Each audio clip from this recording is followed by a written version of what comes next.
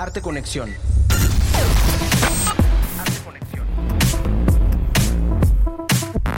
Les doy la más cordial de las bienvenidas a una nueva emisión de su programa Arte Conexión.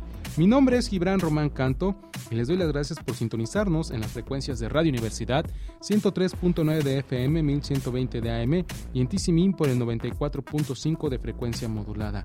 También nos escuchas en internet por el portal oficial de Radio Universidad. En esta ocasión vamos a escuchar, en primer lugar, la entrevista que el fotógrafo Julio Camil nos concedió durante su visita a la ciudad hace unas semanas para platicarnos sobre su exposición titulada Universo, la cual se exhibe de manera temporal en la sala 8 bis del Museo Fernando García Ponce Macay dentro del último ciclo de exposiciones del año 2018.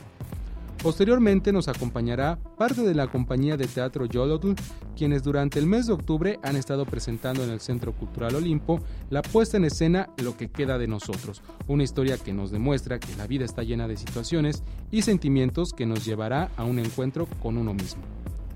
En nuestras secciones semanales, primero escucharemos la participación de nuestra amiga Adi Kawich del Cevid y la Ruptura, quien nos platicará sobre la vida y obra del artista de ruptura Kazuya Sakai, quien nació en este mes. Les contaré sobre el Teatro Bunraku de Japón y por qué es Patrimonio Cultural de la Humanidad desde el 2008, además de visitar el Museo Botero de Colombia, recinto que tiene un acervo que lo posiciona como una de las 5 colecciones públicas más importantes de Latinoamérica, y en nuestra recomendación descubriremos cómo la tecnología y el circo han revolucionado la manera de admirar especies animales. Esta iniciativa es del Circus Roncalli de Alemania. No le cambien, estamos iniciando Arte Conexión.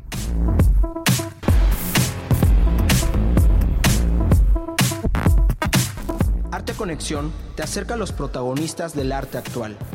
Entérate de las noticias del mundo del arte.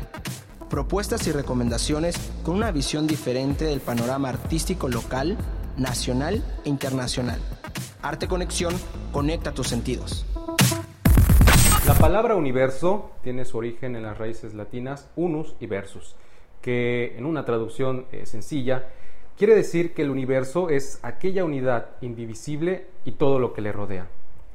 De esta idea parte el maestro Julio Camil para crear la muestra fotográfica titulada Universo, la cual se exhibirá durante los próximos meses en la sala 8 bis del Museo Fernando García Ponce Macay. Y para conocer más sobre su trabajo, en esta ocasión tengo la oportunidad de platicar con el artífice de esta serie de imágenes. Maestro, muchísimas gracias por estos minutos para platicar sobre su trabajo. Gracias a ti. Bueno, originario de la comarca lagunera, específicamente de Torreón, Coahuila, su trayectoria la ha ido conformando como documentalista, como asistente de dirección y fotoperiodista. Ha formado parte del equipo de trabajo de 2 documentales, el primero titulado Bonampak y el segundo nombrado Huapalaina, que se grabó en la Sierra Tarahumara en los pueblos de Huapalaina, Norogachi y Papajichi.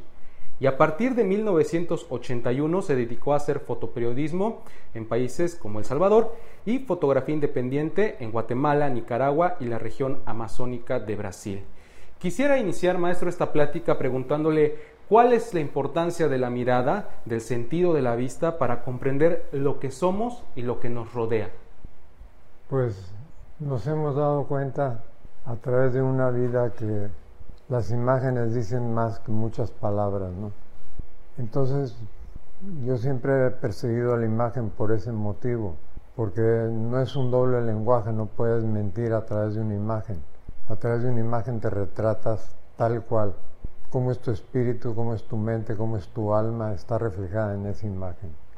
En todo el tiempo que ha estado detrás de la lente, como fotógrafo, pues ha ido desarrollando diversas cualidades que lo vemos implícito en cada una de las imágenes de Universo, de esta muestra fotográfica. ¿Cuál sería la más importante que usted considere que ha desarrollado con toda esta experiencia? Tengo un cartel que me editó la librería francesa que se llama San Mateo del Mar, que es una imagen muy hermosa, virada a sepia, de un indígena guave en el mercado de San Mateo, en el istmo oaxaqueño.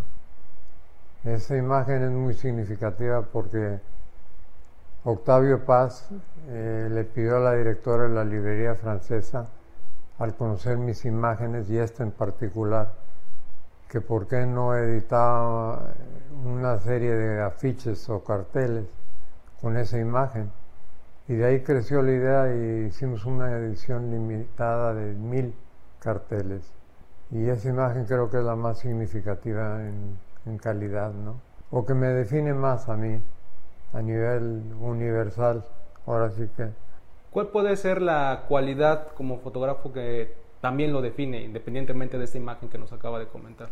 Lo que platicábamos tú y yo anoche, precisamente sobre aprender a mirar, a observar, a tener la paciencia de detenerse y ver más allá de lo que superficialmente estamos captando. Tratar de ver detrás de esa superficie qué es lo que hay. Hay veces que tomo fotografías que al verlas yo o estar editándolas veo situaciones que no vi en el momento de tomarlas. Entonces creo que es una manifestación del subconsciente también. Entonces hay que aprender a conectarnos el consciente normal con el subconsciente para tratar de definir de una manera más bella las cosas. Universo está integrada por 19 imágenes que fue capturando por diversos puntos del planeta, pero antes de que los vayamos nombrando, usted presenta paisajes de su región natal, de lo que es la zona de la comarca lagunera, de Torreón. ¿Por qué partir desde casa para tener una noción de lo que es el universo? Cuando comencé a retratar con esa vehemencia, con ese gusto a la imagen, no sabía dónde iba a terminar y dónde iba a concluir. De hecho, sigo trabajando sobre el tema. Quiero ampliar mi acervo aún más para tener un compendio suficientemente amplio de más lugares. Si me da tiempo la muerte, si no muero antes. Además, en Universo podemos hallar instantes del paisaje o de personas de otras latitudes, como el caso de Marruecos, Portugal, el desierto del Sahara, sitios que usted ya tenía en mente por visitar y capturar su esencia. Imagino que gran parte del éxito de obtener estos acercamientos a la realidad de quienes habitan estas regiones y de lo que los rodea, pues es precisamente pensar y pasar a ser uno más de ellos. Esta es a lo mejor una de las estrategias o técnicas que usted ha implementado, ¿no? Ser uno más del ecosistema. Sí, integrarme. Pues sí, como ese niño de Marruecos que estás mencionando, ¿no? Era un refugiado subsahariano que estaba en un pequeño pueblo que estaba perdido completamente antes de llegar al desierto, y alguien en un restaurante de una ciudad anterior me contó de ese pueblo, que era un pueblo atractivo, interesante, y así me dirigí a ese lugar y comencé a retratar a su gente ahí, un lugar del siglo III después de Cristo, algo así. Y ahí descubrí a esa gente que venía del sur de África con la intención de llegar a pegar el brinco a Europa, a la tierra de la promesa, del dinero. ¿Y cómo es que usted, maestro, se va pues mezclando entre la gente de los lugares a donde usted visitaba? Pues con mucho respeto, ¿no? Y con mucha sensibilidad de ver a la gente primero qué es lo que la gente hace, qué es lo que la gente tiene y qué es lo que la gente quiere. Entonces, para no irrumpir de una manera arbitraria y respetuosa en el mundo de ellos. En estos recorridos, maestro, ¿cómo es que se va formando este lazo entre usted, su mirada, y la cámara fotográfica? ¿Cómo se va haciendo esta suma de elementos para ir consiguiendo las tomas que usted ahorita nos presenta? A través de la práctica, a través de usar mucho la cámara y tenerla como una hermana, como una hija, como alguien muy allegado a ti, ¿no? Que de hecho lo es, y conocer la profundidad. De hecho, nos gustaría que nos comentara qué equipo empleó para la realización de la serie fotográfica Universo. Tengo 2 cámaras que he utilizado para ese trabajo. Una cámara Hasselblad X-Pan 35 milímetros y una cámara digital Canon 5D Mark II. Nos gustaría también que nos comentara sobre los materiales en los que están impresas cada una de las piezas, qué tipo de papel utilizó y también lo que nos llamó la atención es este acabado que parece... El laminado. Correcto. Es un laminado de una resina que va sobre el papel, que no lo daña, libre de ácidos también la resina, y queda como un cristal encima de tu foto. La resalta, le resalta los detalles cuando quieres o matiza a los otros cuando quieres, según lo que quieras, mate o brillante, y ya no necesitas cristal para proteger tu imagen. En un momento continuaremos escuchando la entrevista con el maestro Julio Camil. Mientras tanto, los invito a que hagan una pequeña escala a nuestras redes sociales para descubrir las novedades y las actividades que tenemos en el Museo Fernando García Ponce Macay. En Facebook nos encuentran como Museo Macay y en Twitter e Instagram como @museo_macay. Ahora escucharemos a nuestra amiga Adi Kawich Pasos, coordinadora del CEBID y La Ruptura, quien nos va a platicar de un artista que aportó su visión a esta generación. En un momento regresamos a Arte Conexión.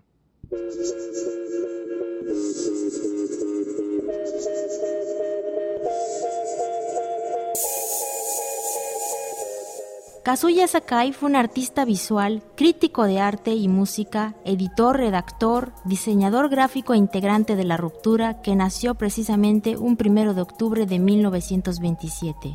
Oriundo de Argentina, Sakai nunca se desligó de sus raíces japonesas que lo llevaron a convertirse en un académico cuyas líneas de investigación fueron la música, la danza, el arte y la literatura de Japón. En México realizó una corta pero sustancial estancia que inició en 1964, cuando llegó invitado a participar en un nuevo programa académico de estudios orientales del Colegio de México. Pronto conocería a Manuel Felgueres y a Vicente Rojo, con quienes fundaría en los 70s el movimiento de arte geométrico. De esta manera, lo que había empezado como una estancia de 3 meses se prolongó 14 años, un periodo que él calificó como los años más importantes de su vida. El artista autodidacta inició a pintar y a exponer de manera regular en 1952 en Argentina, donde produjo obras de aspecto informalista e incorporó caligrafía tradicional japonesa. Al mudarse a Nueva York en 1963, Sakai mantuvo un diálogo transnacional con distintas propuestas artísticas y conoció a John Cage y a Isamu Noguchi. 2 años más tarde, llevó a cabo su primera exposición en México, en la Galería Juan Martín, y aunque obtuvo una mejor percepción de la crítica, no logró vender obra. Sakai recordaría la postre: era muy difícil encontrar un comprador lo suficientemente loco para comprar esos cuadros abstractos que traje de Nueva York. A lo mejor fue un error exhibir en un momento en que mi pintura estaba sufriendo un cambio fuerte. Por su parte, los creadores mexicanos libraban una pugna por la autonomía estética a la cual se adscribió en proyectos como el Salón Independiente, el cual, por cierto, también se inauguró hace 50 años en un octubre como hoy. Sakai abandonó entre 1971 y 1977 la academia para colaborar en la revista Plural, una publicación mensual liderada por Octavio Paz, que, por cierto, también salió a la luz pública en un octubre. En dicha iniciativa, cubrió los cargos de secretario y jefe de redacción, director artístico, diseñador gráfico, ilustrador y crítico de arte y de música. En esta también época madura de su obra se inauguró un 28 de octubre de 1976 en el Museo de Arte Moderno de México la primera exposición que reconoció al geometrismo como el movimiento más importante que ha surgido en México después del gran movimiento muralista.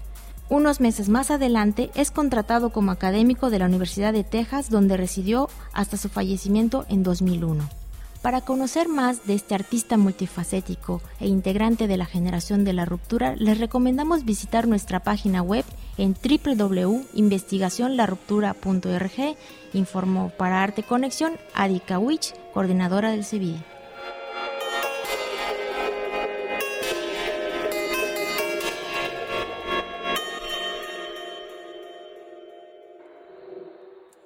Exposiciones septiembre-diciembre 2018. Museo Fernando García Ponce Macay. Universo, Julio Camil. La huella irracional, Antropoceno, Nosfera, Tierra. Janet Betancourt.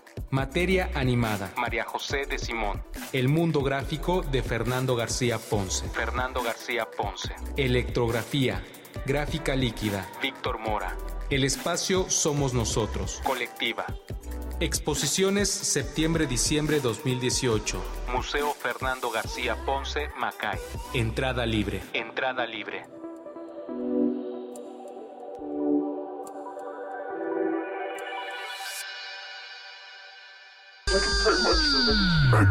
Arte Conexión. Escúchanos también en internet. radio.wadi.mx, radio.wadi.mx y macay.org/radio. macay.org/radio. Conecta tus sentidos. Arte Conexión. Estamos de vuelta en Arte Conexión y es momento de continuar reviviendo la entrevista que el fotógrafo Julio Camil nos concedió al inaugurar su exposición Universo, que se exhibe en el Museo Fernando García Ponce Macay dentro del ciclo de exposiciones temporales septiembre-diciembre 2018. A continuación nos relatará los diversos puntos del planeta que visitó para concretar la serie fotográfica que lo llevaron desde el desierto del Sahara hacia las costas europeas y por supuesto no dejó de lado las tradicionales fiestas mexicanas como la del Día de Muertos. Muy bien, maestro, retomando ya después de conocer esta parte técnica, es cierto. Retomando ya lo que nos concierne a la muestra Universo, platíquenos sobre estas fotos que tomó en los mares Gallego, en el mar Cantábrico, en el mar de Galicia y la Costa Quebrada. ¿Cuánto hay que esperar para tener este instante exacto en el que las olas y este choque inminente con las rocas pues sea el indicado para que usted presione el botón y salga la imagen? Sí, pues no es fácil, ¿verdad? Yo he tardado, sin exagerarte, 1 año para tomar una foto hermosa que quería tomar. Iba al lugar y regresaba y nunca veía el momento, no se me daba la foto, la imagen, hasta que un día salí en una playa y vi el mar, cómo estaban las palmeras y todo, y en ese momento tomé la foto que había venido preparando y consiguiendo yo 1 año. Lo mismo en todas las fotos que mencionas de la costa gallega. Me voy a vivir a veces a los lugares y me estoy meses para poder lograr adentrarme con el hábitat, con las personas y hacer lo que yo quiero hacer, lograr mis objetivos. Me imagino que también debe de haber cierta parte filosófica donde usted ha aprendido o ha constatado que ningún golpe entre el mar y las rocas es igual, cada uno tiene su intensidad y su aprendizaje. Claro, es como estar observando las olas, ¿no? Las olas, vas contando tú la cantidad de olas y te das cuenta que detrás de una ola grande viene una resaca grande y que detrás de una ola grande puede venir una más grande. Entonces ese poder de observación que te da la paciencia es el mismo que necesitas para las imágenes, para retratar cuando chocan las olas con las rocas o cuando el sol se pone en el ángulo ideal o tú estás alineado con el sol tal cual debe ser, ¿no? Su labor y visión como fotoperiodista también está presente en la muestra y esto lo vemos en los retratos que usted ha capturado en momentos como el Día de Muertos, esta celebración que nos caracteriza como mexicanos, pero también le ha tocado vivir eventos importantes. El caso de Egipto, le tocó vivir lo que fue la primavera árabe. Platíquenos precisamente brevemente sobre estas dos situaciones. La primera, que como bien sabemos, el Día de Muertos maravilla a propios y extraños, y posteriormente si nos puede platicar sobre el momento histórico que usted vivió en Egipto al ser parte a través de su lente de la primavera árabe. Sí, pues mira, lo primero es en Michoacán, la fiesta de muertos, que tengo un video grabado de esa festividad en un pueblo muy lindo, muy pintoresco, ya muy turista el pueblo, pero antes era más tranquilo y más significativo. Por lo mismo, ¿no? Tenía más originalidad y autenticidad. La ha ido perdiendo desde el momento que se mete televisión comercial, Televisa y demás, todo se echa a perder. Entonces fui ahí al Surmútaro y me quedé toda la noche en el cementerio y anduve caminando entre las tumbas, viendo a la gente cómo se desarrolla, se desenvuelve, qué sentido le dan ellos significativo a la festividad. Y como mencionabas hace rato, tratar de fusionarte con ellos, con su forma de ser, con su hábitat, para poder hacer las imágenes que no se sientan extrañas, que se sientan parte de, que eres parte de, ¿no? Y en el caso de su viaje a Egipto... y en el caso de Egipto me cogió por sorpresa. Era el término de la primavera árabe. Estaba el presidente, el primer y único presidente electo de Egipto, Mohamed Morsi, y cuando llegué yo había mucho descontento. Como me quedé ahí unos meses, me dijeron que iba a haber una gran manifestación tal día, creo que el 20 y tantos de junio. Entonces pues preparé mi equipo fotográfico y me fui a la Plaza Tahrir, que creo que el significado Tahrir es libertad en árabe. Y el día de la manifestación anduve toda la noche, porque la gente estaba desde la noche, retratando a todas las gentes. Me integré, me mezclé con toda la multitud. Algunos me agredían, otros colaboraban conmigo, se reían. Y así fue retratando, más bien captando el video, grabando un video, porque fue un video el que grabé, que es muy interesante sobre este golpe de Estado que dieron los militares una vez más para derrocar al presidente legítimamente electo. Muy bien, maestro. De manera individual, pues vemos fuerza y paz en cada una de sus piezas. Sin embargo, en conjunto, yo creo, no sé si usted comparta a lo mejor esta idea de que este universo que usted ha creado a través de estas 19 fotografías y que sabemos que son más en esta serie, pues, ¿cómo es que usted consigue crear que en esta exposición, pues, uno pueda ir de ambas situaciones, ¿no? Del equilibrio, bueno, de la paz y de esta fuerza, como lo vemos en los fuertes oleajes de las costas? Pues bueno, sabemos perfectamente bien, Gibran, que todos tenemos parte de algo, ¿no? En la vida, en nuestra infraestructura. Entonces podemos ser ángeles o demonios. Tenemos la sensibilidad para crear y tenemos el poder y la fuerza para destruir. Entonces lo que trato de hacer es equilibrarme en mi interior para lograr esa fuerza que mencionas, o esa paz interior, para lograr esto que a ti te llama la atención y a otros tantos, y a mí mismo también, ¿no? Porque en el momento que tomo la imagen dejo de ser parte de ella. Dejo de ser el creador y es la imagen ya del mundo, es universal. Ya para terminar, maestro, ¿algo más que quiera agregar ya para ahora sí concluir esta charla? Pues nada, mi agradecimiento por tanta cordialidad, tanta caballerosidad, tanto generosidad de parte de ustedes, pues, y el ímpetu y el entusiasmo que tienen para lograr todo esto que es maravilloso. Muy bien, maestro. Muchísimas gracias por estos minutos. De nada. Es momento de que hagamos nuestra primera pausa musical de la noche. Esta selección estuvo a cargo de nuestro invitado, el maestro Julio Camil, quien, escogió una serie de 3 canciones. Y vamos a escuchar la primera de ellas, que es del músico Vicente Amigo. Y este tema pues tiene que ver mucho con estos puntos que visitó del planeta. Se llama Ciudad de las Ideas.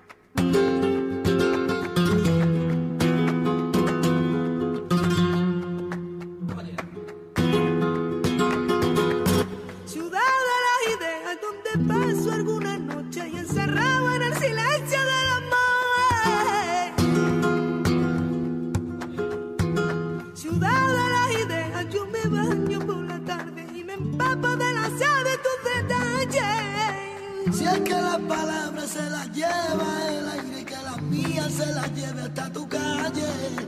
Si es que las palabras se las lleva el aire, que las mías se las lleve hasta tu calle.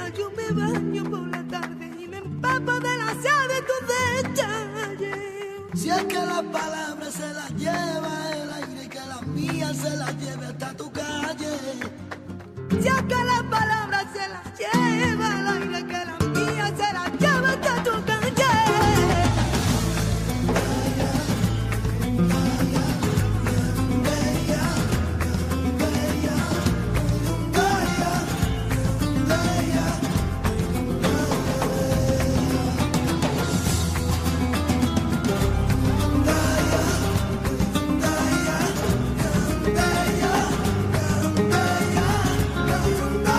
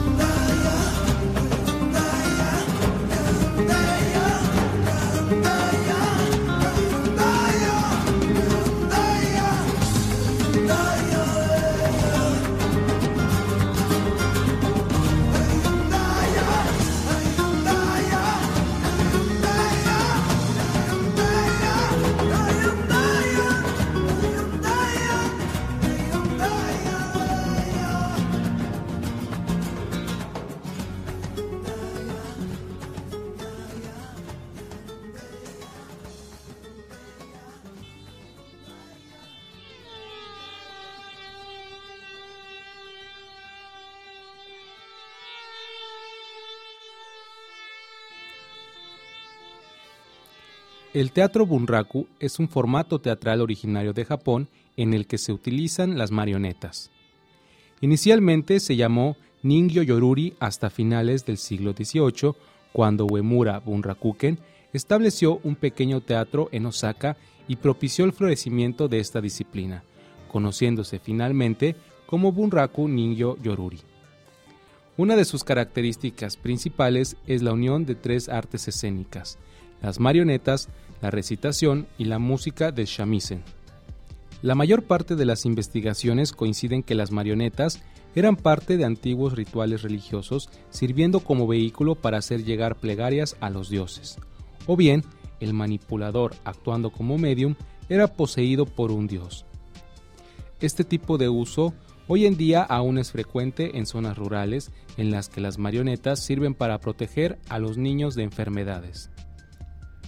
El teatro de marionetas Ningyo Yoruri Bunraku fue originalmente proclamado en 2003 e inscrito en 2008 en la lista representativa del Patrimonio Cultural Inmaterial de la Humanidad por parte de la UNESCO.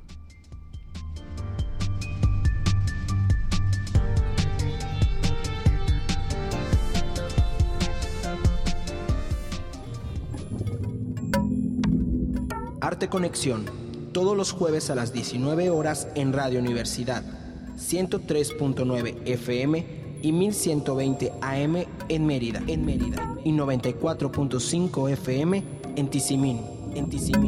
Arte Conexión.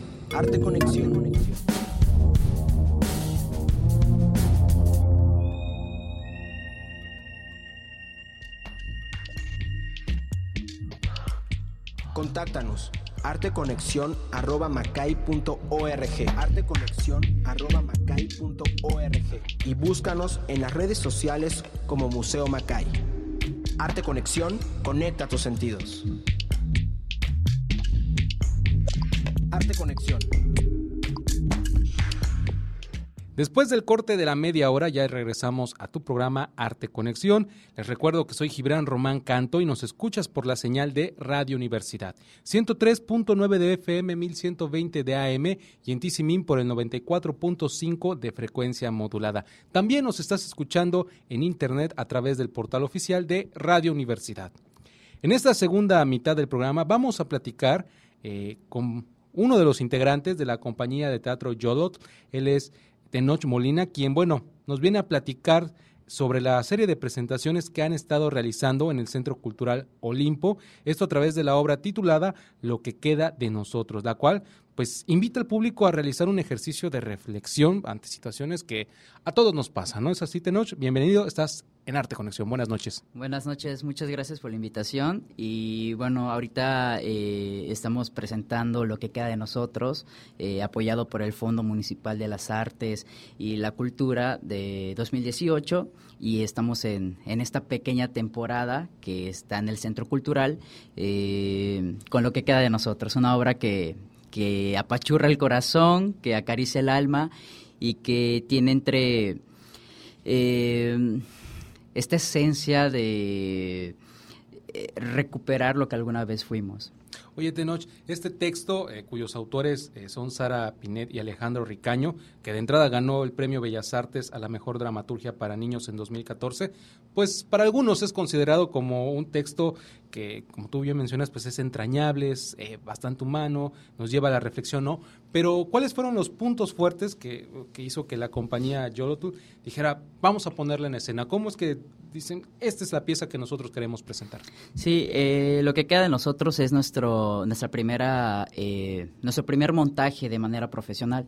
Yolot lleva poco tiempo de haberse creado y antes nos dedicábamos a hacer talleres, nos dedicamos al teatro social, trabajábamos en los pueblos, trabajábamos con gente que pues no tenía académicamente cercano el teatro, era gente que hacía teatro por necesidad.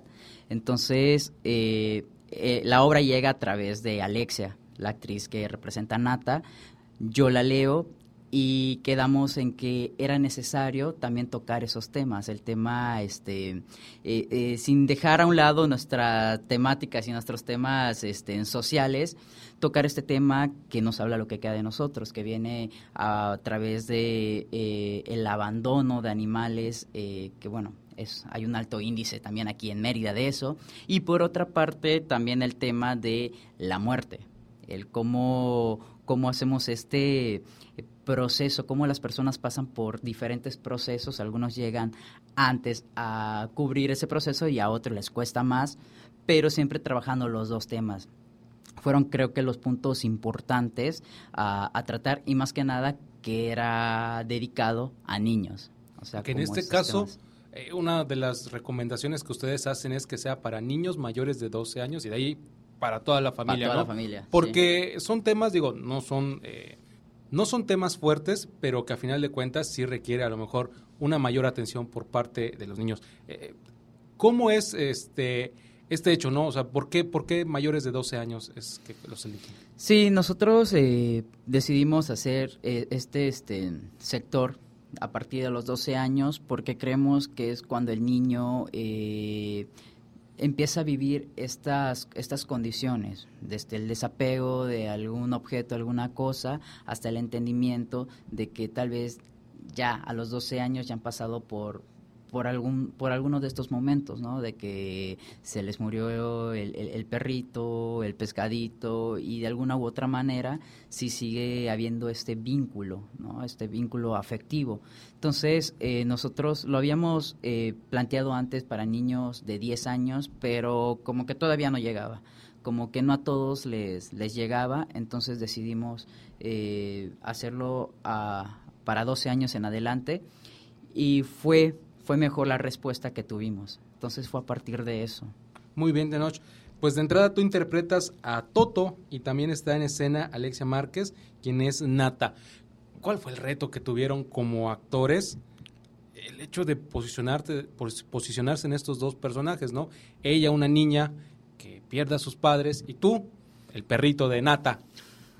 Me estabas platicando que incluso tienes que pensar como perro, ¿no? Sí, claro. Ha sido difícil, pero también entrañable. Ha sido muy rico el darle vida a este personaje, porque justamente es regresar también a esto que fui una vez, a este niño que fui una vez, a estas sensaciones que yo podía tener, y ese ha sido el reto, encontrarme con fantasmas, recordar cosas y más que nada abrirse.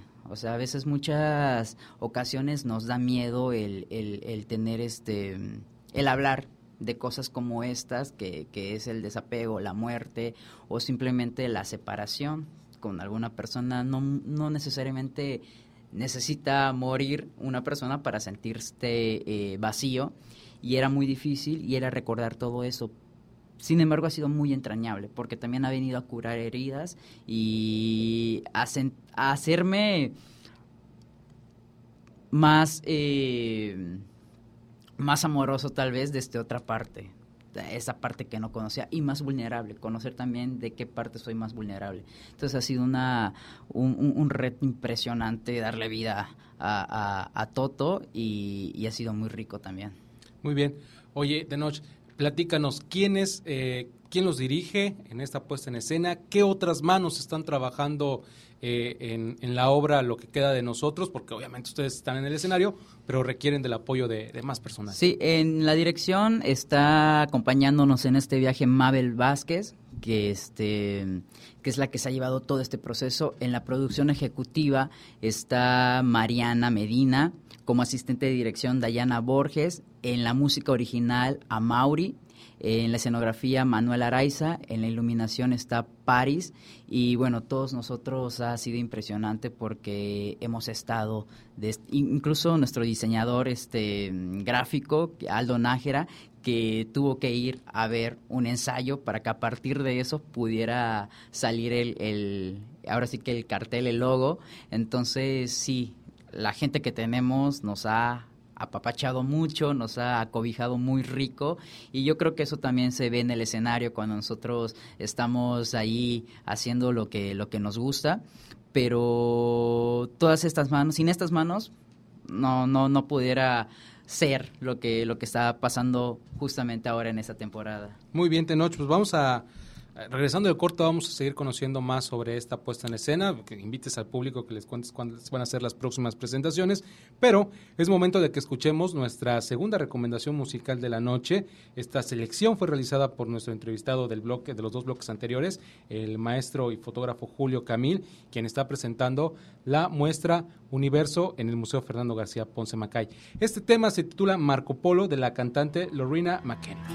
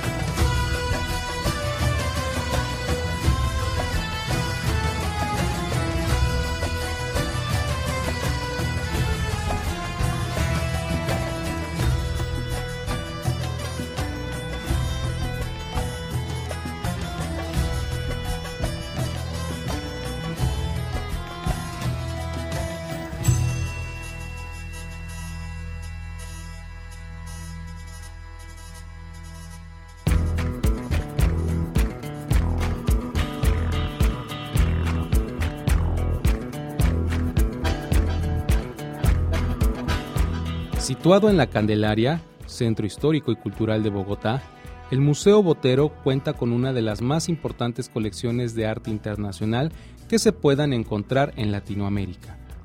Esto se concretó gracias a la donación realizada por el maestro Fernando Botero en el año 2000 al Banco de la República, de tal manera que los visitantes han podido acceder de manera gratuita y permanente a esta muestra de arte internacional conformada por 208 obras. En el costado occidental del museo se exhiben 123 piezas del propio Fernando Botero, entre las que se encuentran dibujos, acuarelas, óleos, pasteles y esculturas. En estas piezas pueden apreciarse los rasgos característicos de la obra del artista, su extraordinario dominio de la técnica, su coherencia de visión, además del manejo del volumen, el gusto por el detalle imprevisto y esa combinación de ironía y respeto que ha marcado su tratamiento de los temas colombianos o sus alusiones a la pintura universal. Son ante todo obras de las últimas décadas del siglo XX que permiten disfrutar el lenguaje y el estilo que ha caracterizado al pintor en su madurez. Mientras que en el costado oriental de la casa se exhibe la colección internacional del Museo Botero, 85 obras de altísimo nivel que dan una idea muy completa de la evolución de la pintura y la escultura modernas, que reúne a artistas tan destacados como Picasso, Dalí, Freud, Calder y Bacon, y que ubicó al Museo Botero entre las 5 colecciones públicas de arte internacional de mayor importancia en América Latina.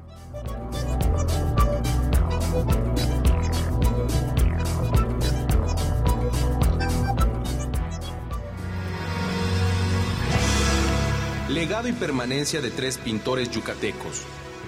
Fernando Castro Pacheco, 100 años de poesía y mística maya en las artes plásticas. Gabriel Ramírez Aznar, 8 décadas de trazos coloridos e intuición estética. Fernando García Ponce, 85 años de abstracción continua. Visita las salas permanentes y descubre más sobre su vida y obra en nuestras redes sociales. Museo Fernando García Ponce Macay, entrada libre.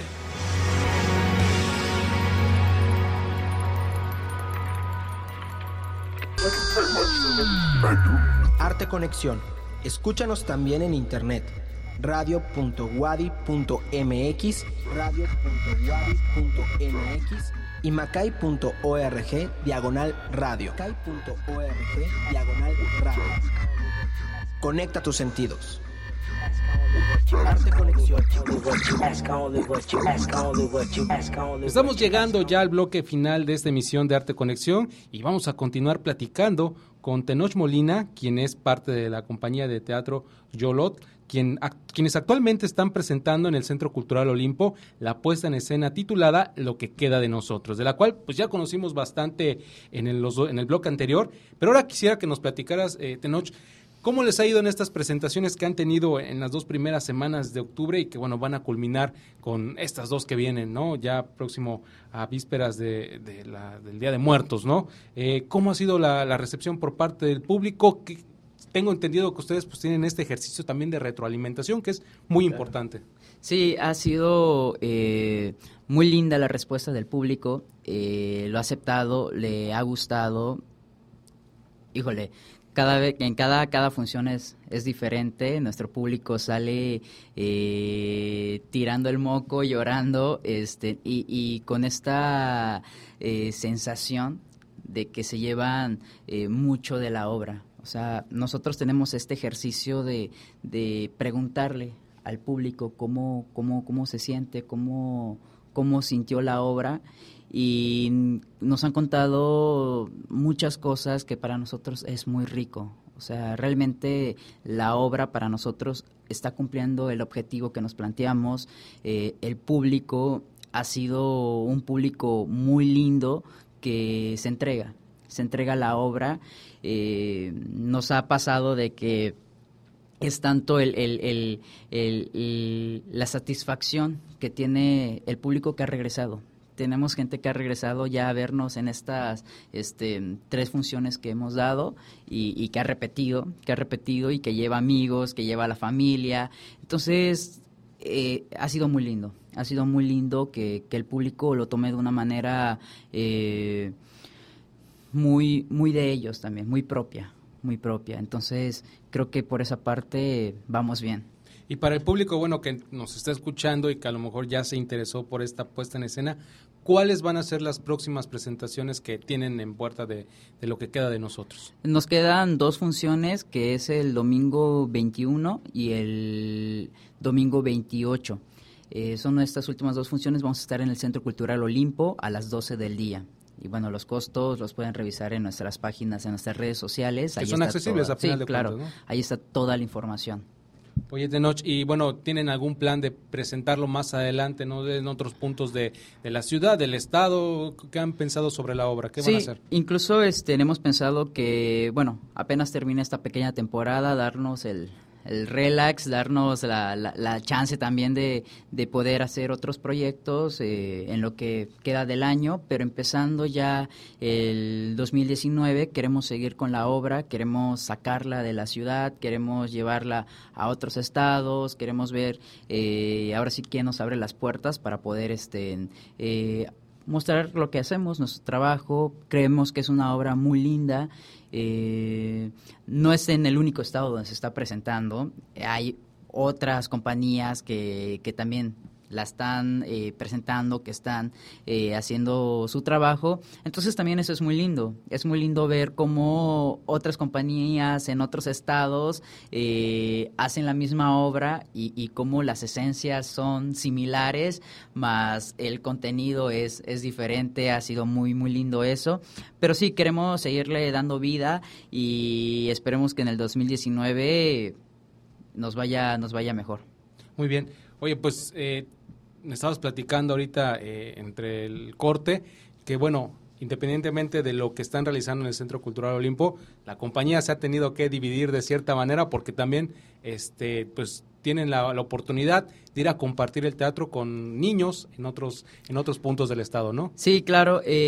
Ahora, todo el equipo creativo que junto con Alexia, Mabel, están ahorita en teatro escolar, que se ganaron ahora sí que la oportunidad de llevar el teatro a las escuelas. Están presentando, si no me equivoco, Moritz, la obra.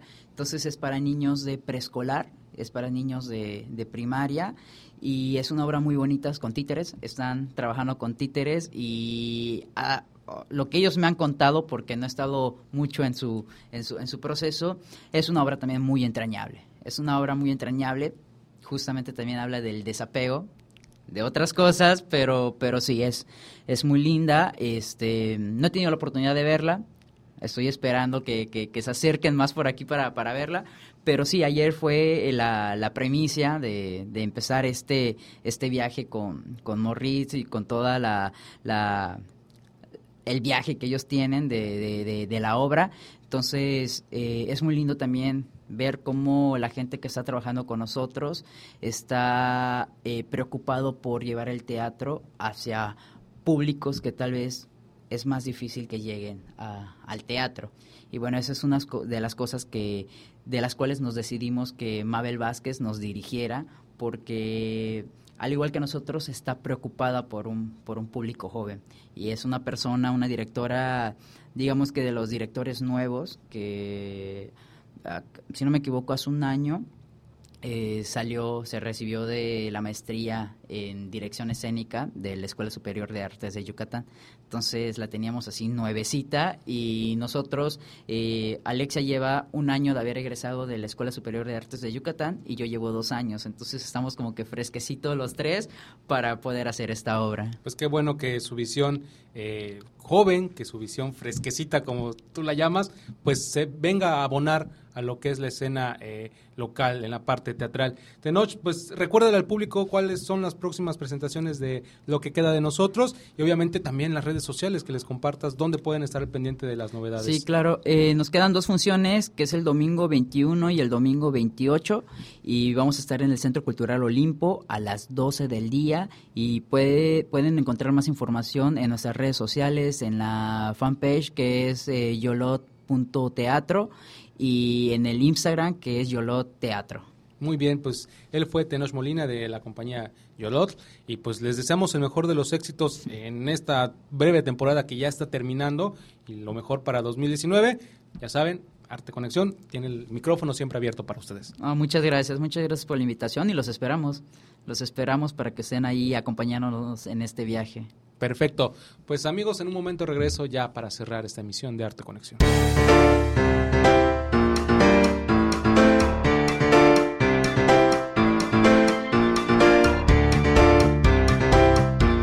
Ante los constantes cambios de la sociedad y su perspectiva ante los derechos y respeto por los animales, gran cantidad de circos alrededor del mundo ha tenido que innovar e implementar nuevas estrategias para seguir vigentes en el gusto del público. Uno de ellos es el Circus Roncalli, fundado en 1976 en Alemania y que está siendo reconocido mundialmente por poner en marcha el uso de espectaculares hologramas que simulan a peces voladores, caballos galopantes, elefantes bailando y mucho más. Para conseguir que la magia se hiciera realidad, usan alrededor de 11 proyectores láser equipados con lentes de largo alcance distribuidos estratégicamente en una carpa de 32 metros. Adicionalmente, la tecnología del láser multicolor les permite ofrecer colores vivos de las imágenes proyectadas que son visibles en 360 grados. De este modo, todo el público puede admirar las figuras con nitidez desde cualquier punto que se encuentre. Por lo pronto, otros circos están tratando de emular lo que ha hecho el Circus Roncalli y los defensores de los animales aplauden con entusiasmo este uso de la tecnología.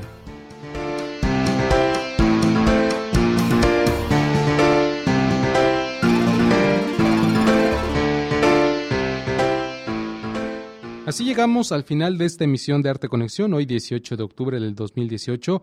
Muchas gracias por sintonizarnos y los esperamos con mucho gusto la próxima semana a partir de las 7 de la noche en Radio Universidad, 103.9 de FM, 1120 de AM y en Tizimín por el 94.5 de frecuencia modulada, mientras que en Internet nos has escuchado por el portal oficial de Radio Universidad. Le doy las gracias a la Universidad Autónoma de Yucatán por este espacio radiofónico y a Óscar David Pinto por la realización técnica. Recuerden que este programa a partir de mañana estará disponible para que lo descarguen en la página web www.macay.org/radio y en la plataforma iTunes. La Hora Cultural Macay, producción de TV Macay, te espera este domingo a las 9 de la noche a través de Canal 13, Televisión Yucatán. Y bueno, si te has perdido algún capítulo, visita su canal de YouTube, TV Macay. Recuerden visitar las muestras Universo del fotógrafo Julio Camil, La huella irracional, Antropoceno, Nosfera, Tierra de la artista multidisciplinaria Ginette Betancourt, Materia animada de la artista plástica María José de Simón, Electrografía gráfica líquida de Víctor Mora, además de recorrer el mundo gráfico de Fernando García Ponce y la exposición cooperativa El Espacio Somos Nosotros en el Pasaje Revolución. Esta es la oferta del ciclo septiembre-diciembre 2018 del Museo Fernando García Ponce Macay, que recuerden, abre sus puertas de miércoles a lunes de 10 de la mañana a 6 de la tarde. Por supuesto, pues la entrada es libre. Y ya para despedirme, vamos a escuchar la última recomendación de la noche, selección del maestro Julio Camil, nuestro entrevistado de la noche, y esto con motivo de su exposición Universo. Los dejo con el tema Entre dos aguas del músico español Paco de Lucía. Soy Gibran Román Canto, excelente noche, esto fue Arte Conexión.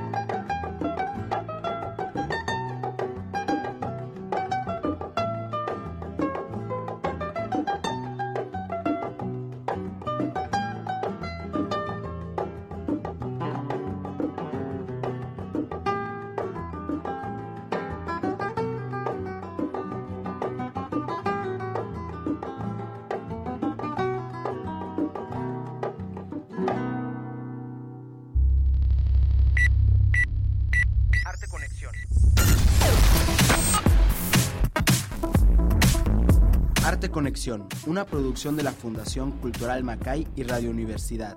Conecta tus sentidos. Conecta